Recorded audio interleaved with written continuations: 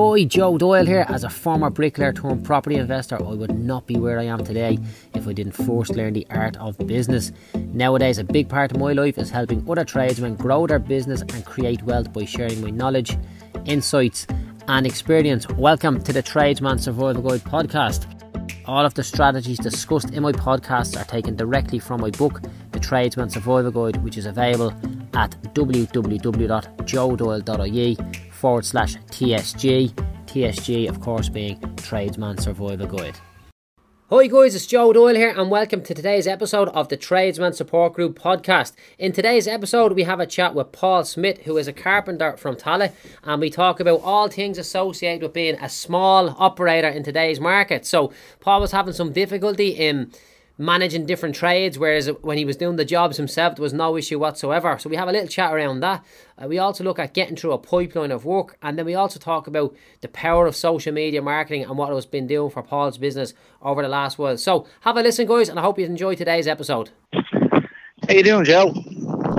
Paul, how you doing, my man? How are you? Not too bad. Sorry I missed you there. No worries, man. Paul, we're going to do a little recording of this call into the group. Is that okay with your good self? Yeah, no problem at all. Savage no problem stuff. at all, yeah. It's about time we formally introduce you to all the lads in the group, you know? What? Say again? It's about time we formally introduce you to all the lads in the group. Okay, hopefully nobody knows me. But listen, Paul, I'm delighted that we got a chance to do this call, because you're only in the group since last week, yeah?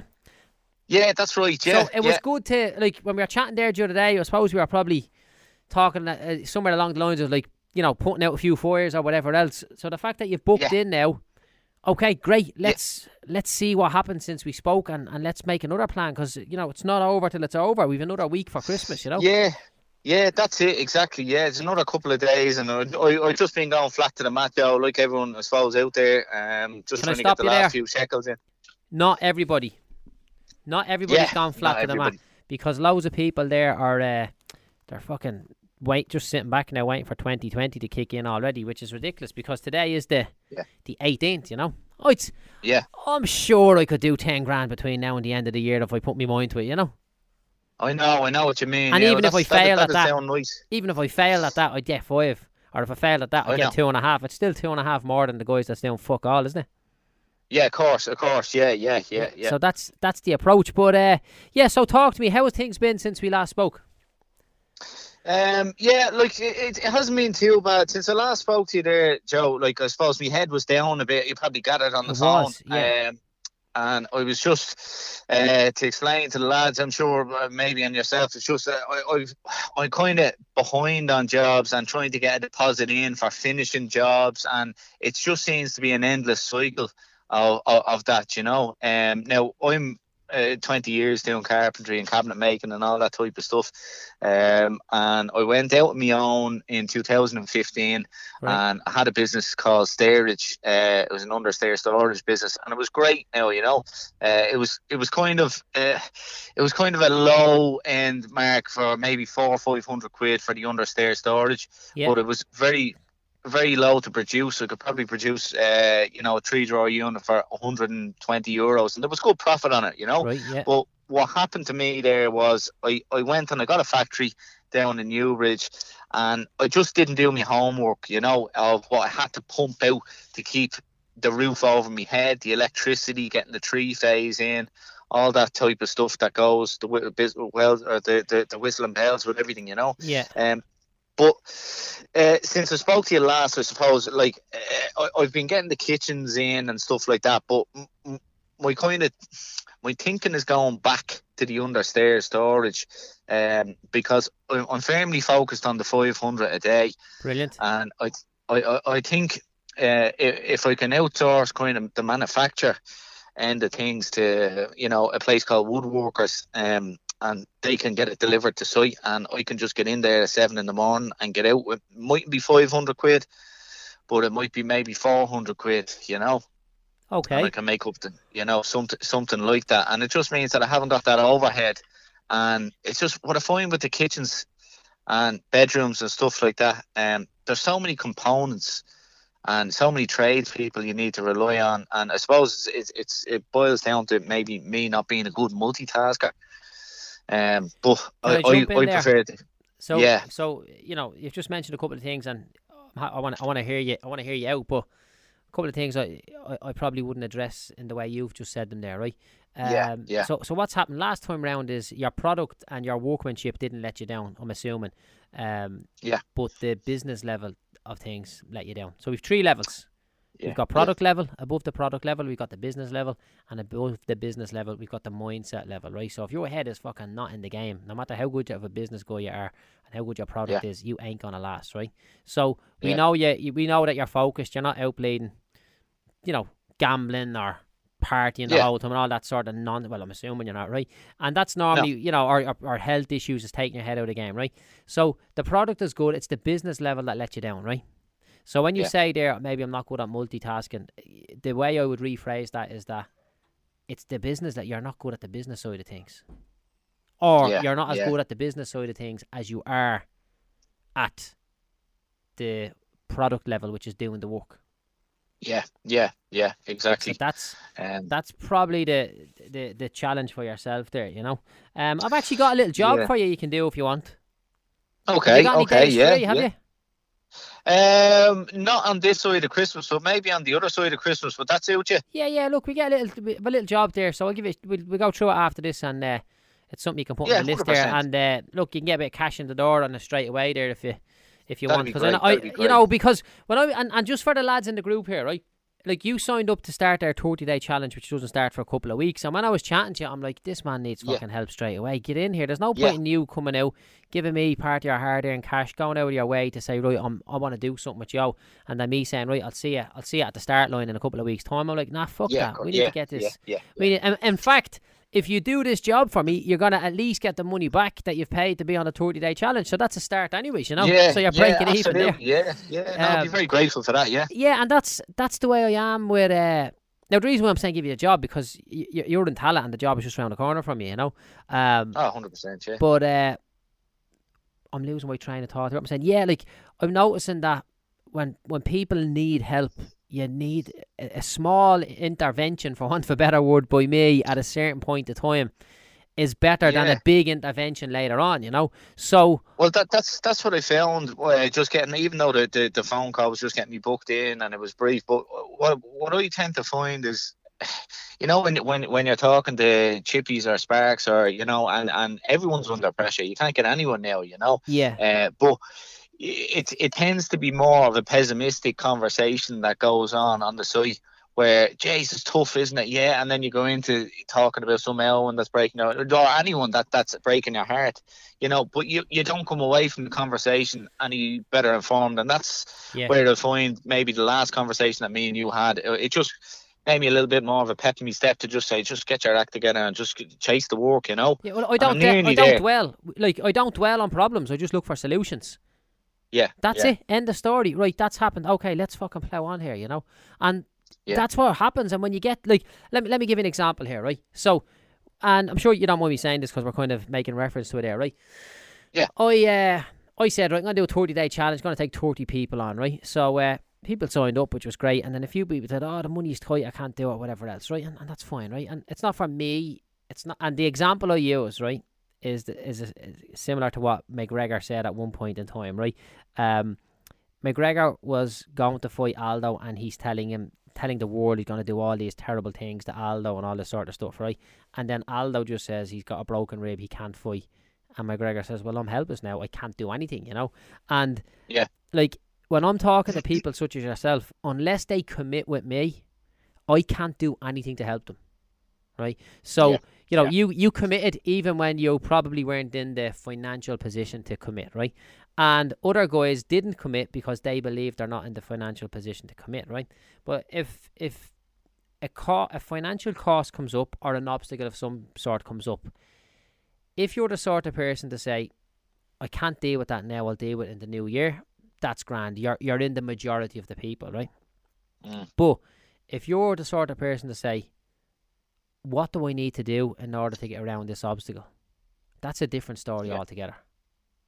And that's the people that we're looking out for, There's a lot of people there that they move forward and they say, oh, I can't do this, and okay, but until they commit, until they step into the arena with me, right? Because once they step into so you're basically, I'm on your team now, Paul, yeah?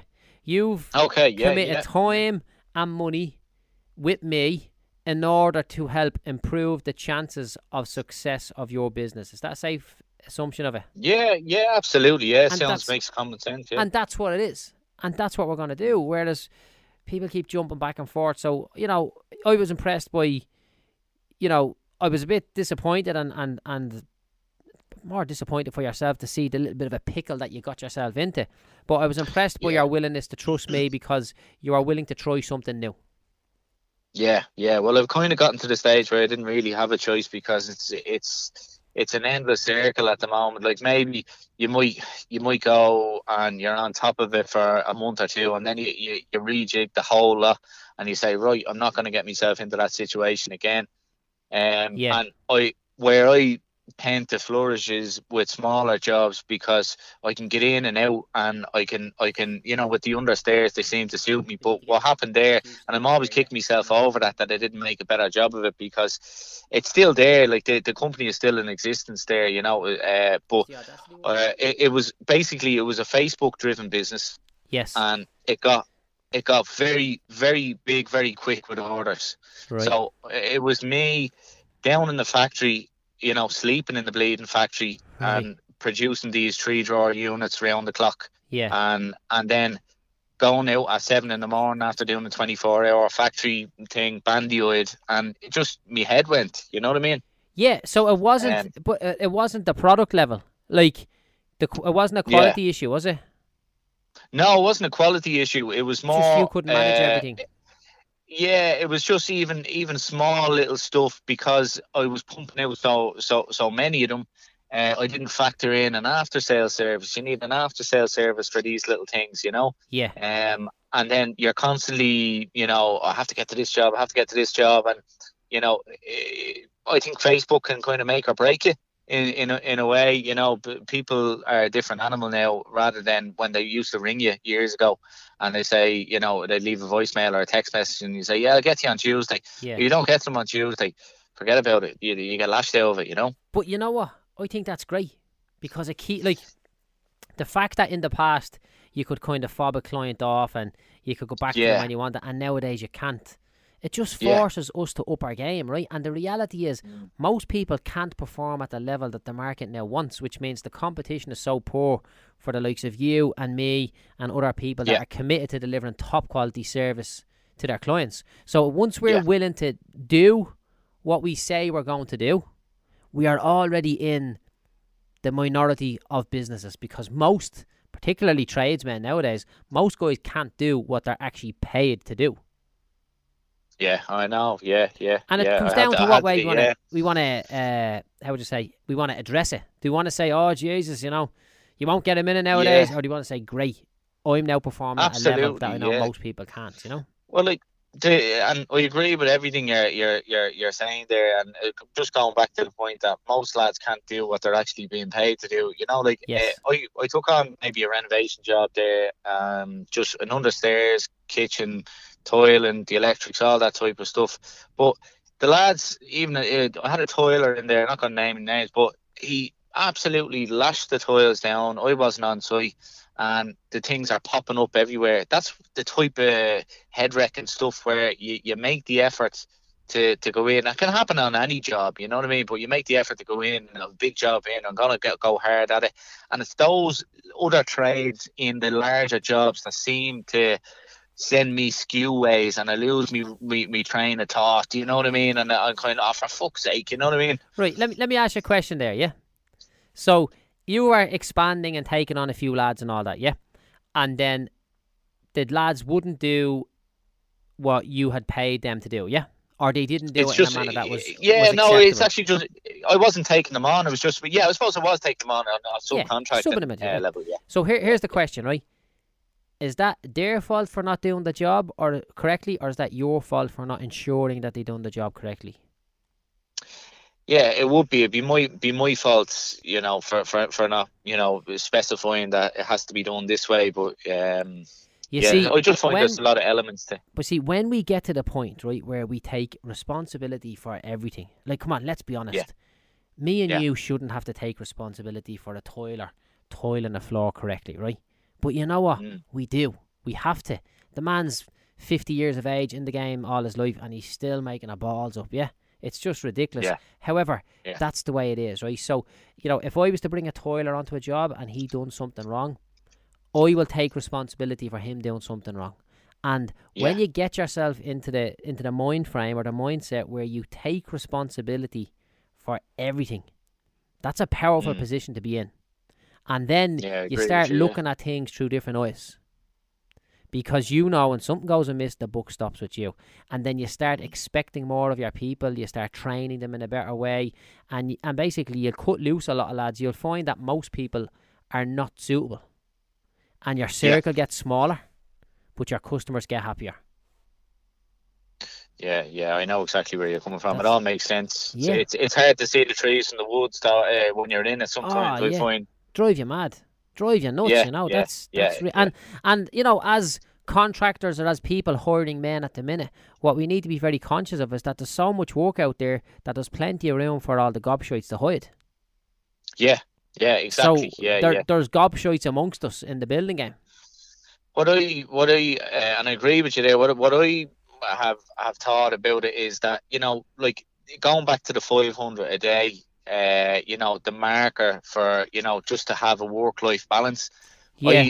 I can see myself stepping away from renos or renovations, whatever you want to call it, and kitchens and the bigger jobs where you need to employ trades, because what I used to do, and I don't know why I bleeding stopped it as well, I used to produce them, put them into the van, go into the estate, and while I was fitting one, I'd get the young to knock around to a couple of gaffs where we're in here for the next week or so, and blah blah blah. Then they mightn't have the money that week, but they'd be back to you the next week. So you'd be in, you do 2 a day. You know what I mean? And so these were standard units that they could fit in almost anywhere. Anyway, they're standard reversible units, and all you have to do is just make some modifications and just take the actual stud wall out from underneath the stairs. And it worked a treat, you know. But it's something that I'm definitely going to go back to and move away from the hassle of other tradespeople. Because if I can get out at 7 in the morning, have a young fella there, be clearing 250, 300 per job, and two a day in the same estate, you know, you'd be home at 5 o'clock. It just makes more sense to me, you know. And would you be just cold calling on the doors, and people would say, "Geez, that's all right, give us one of them," yeah? Yeah.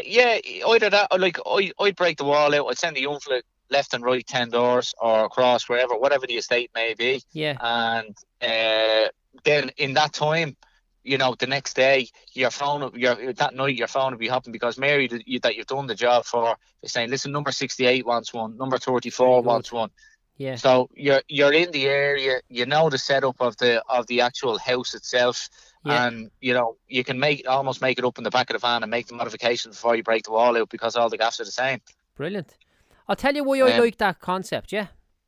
Couple of things, right? You're not selling time. Well, you are selling time, but you're not billing per time. You're billing per unit, yeah? Yeah. And there's an amount of materials and an amount of labour in that.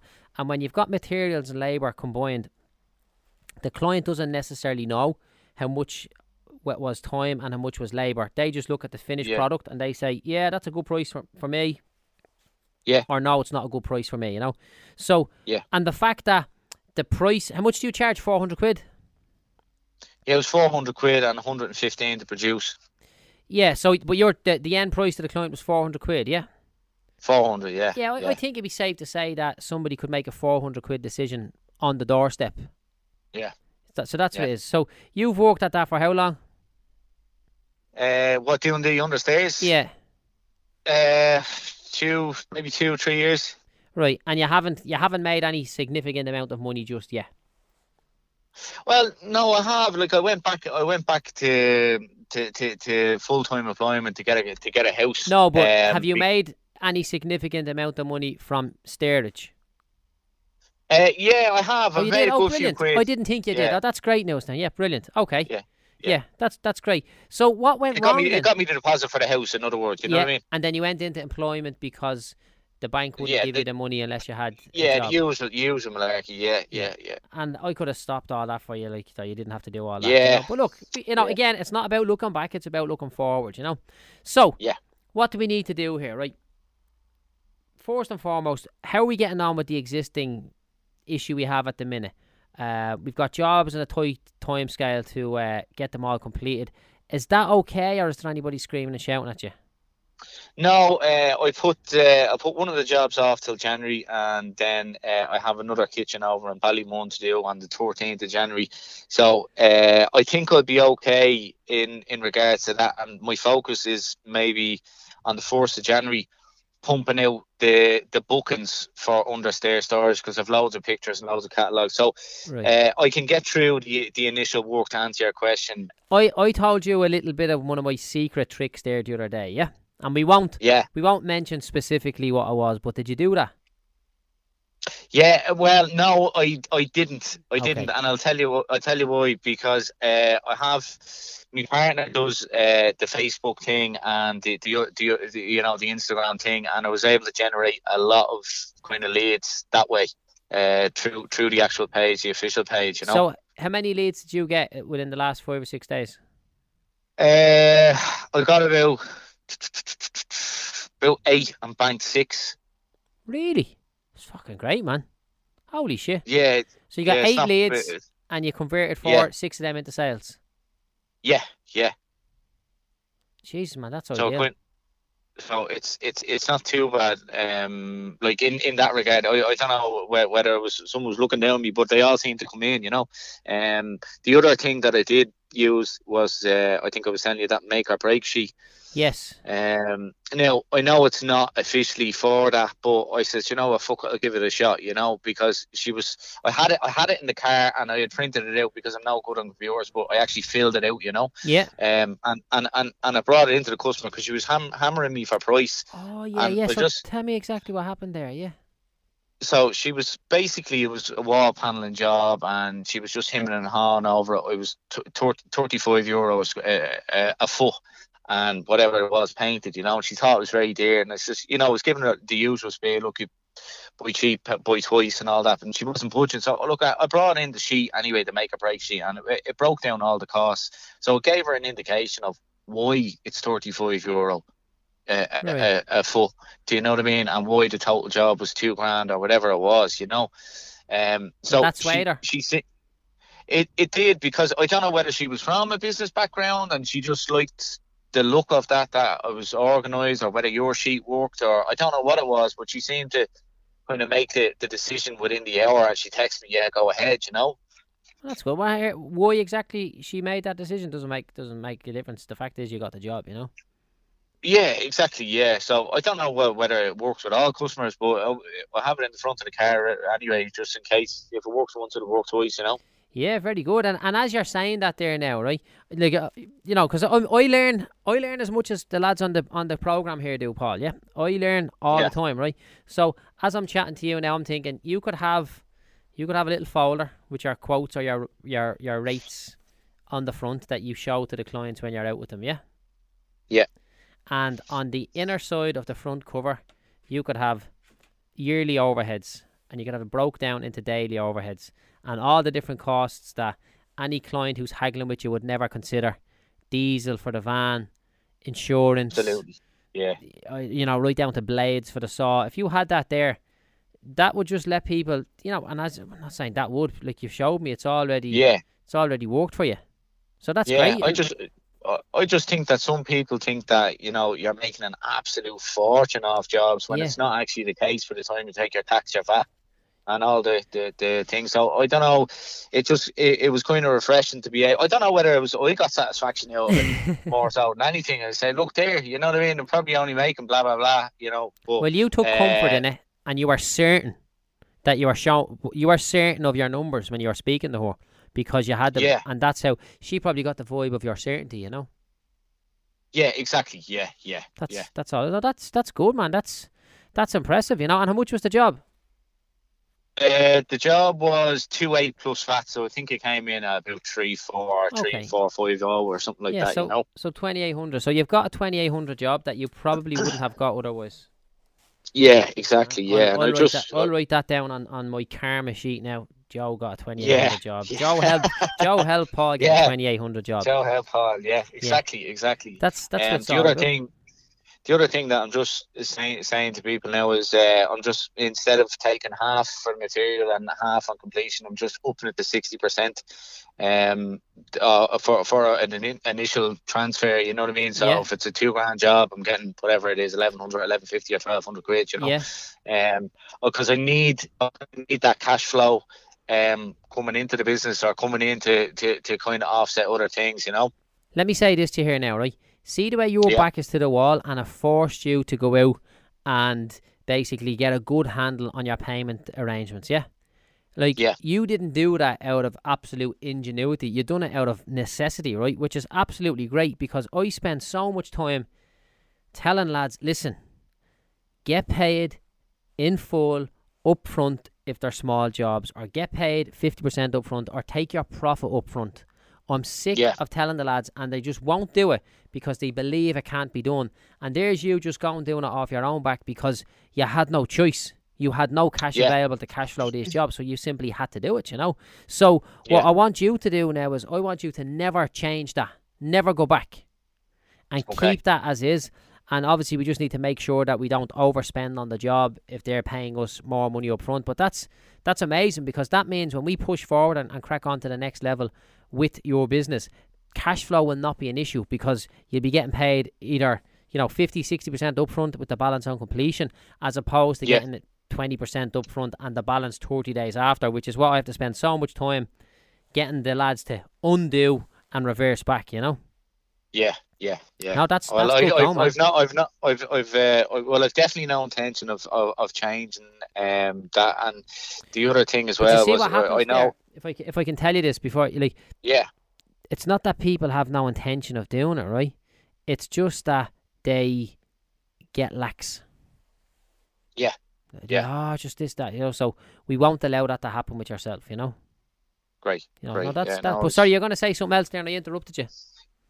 Yeah, sorry. And just in, going back, when I do go back doing the understairs stuff, like a booking fee of I was taking a booking fee of €100 through bank transfer and stuff like that. You know what I mean? But when I'm in the Estates, it's mostly cash work.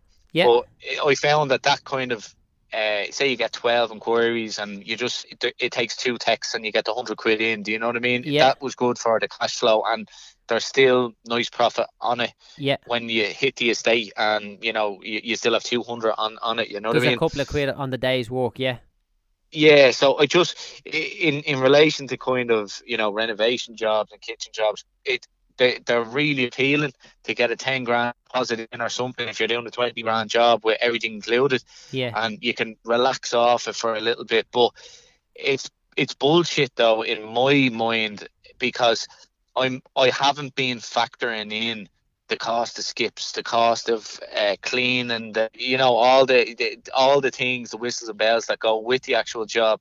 So from my own mindset, I think that I work a little bit better on smaller, quick, in-out, repetitive, repeat custom. And I when you get a vibe, or you feel a lot better doing a job like that.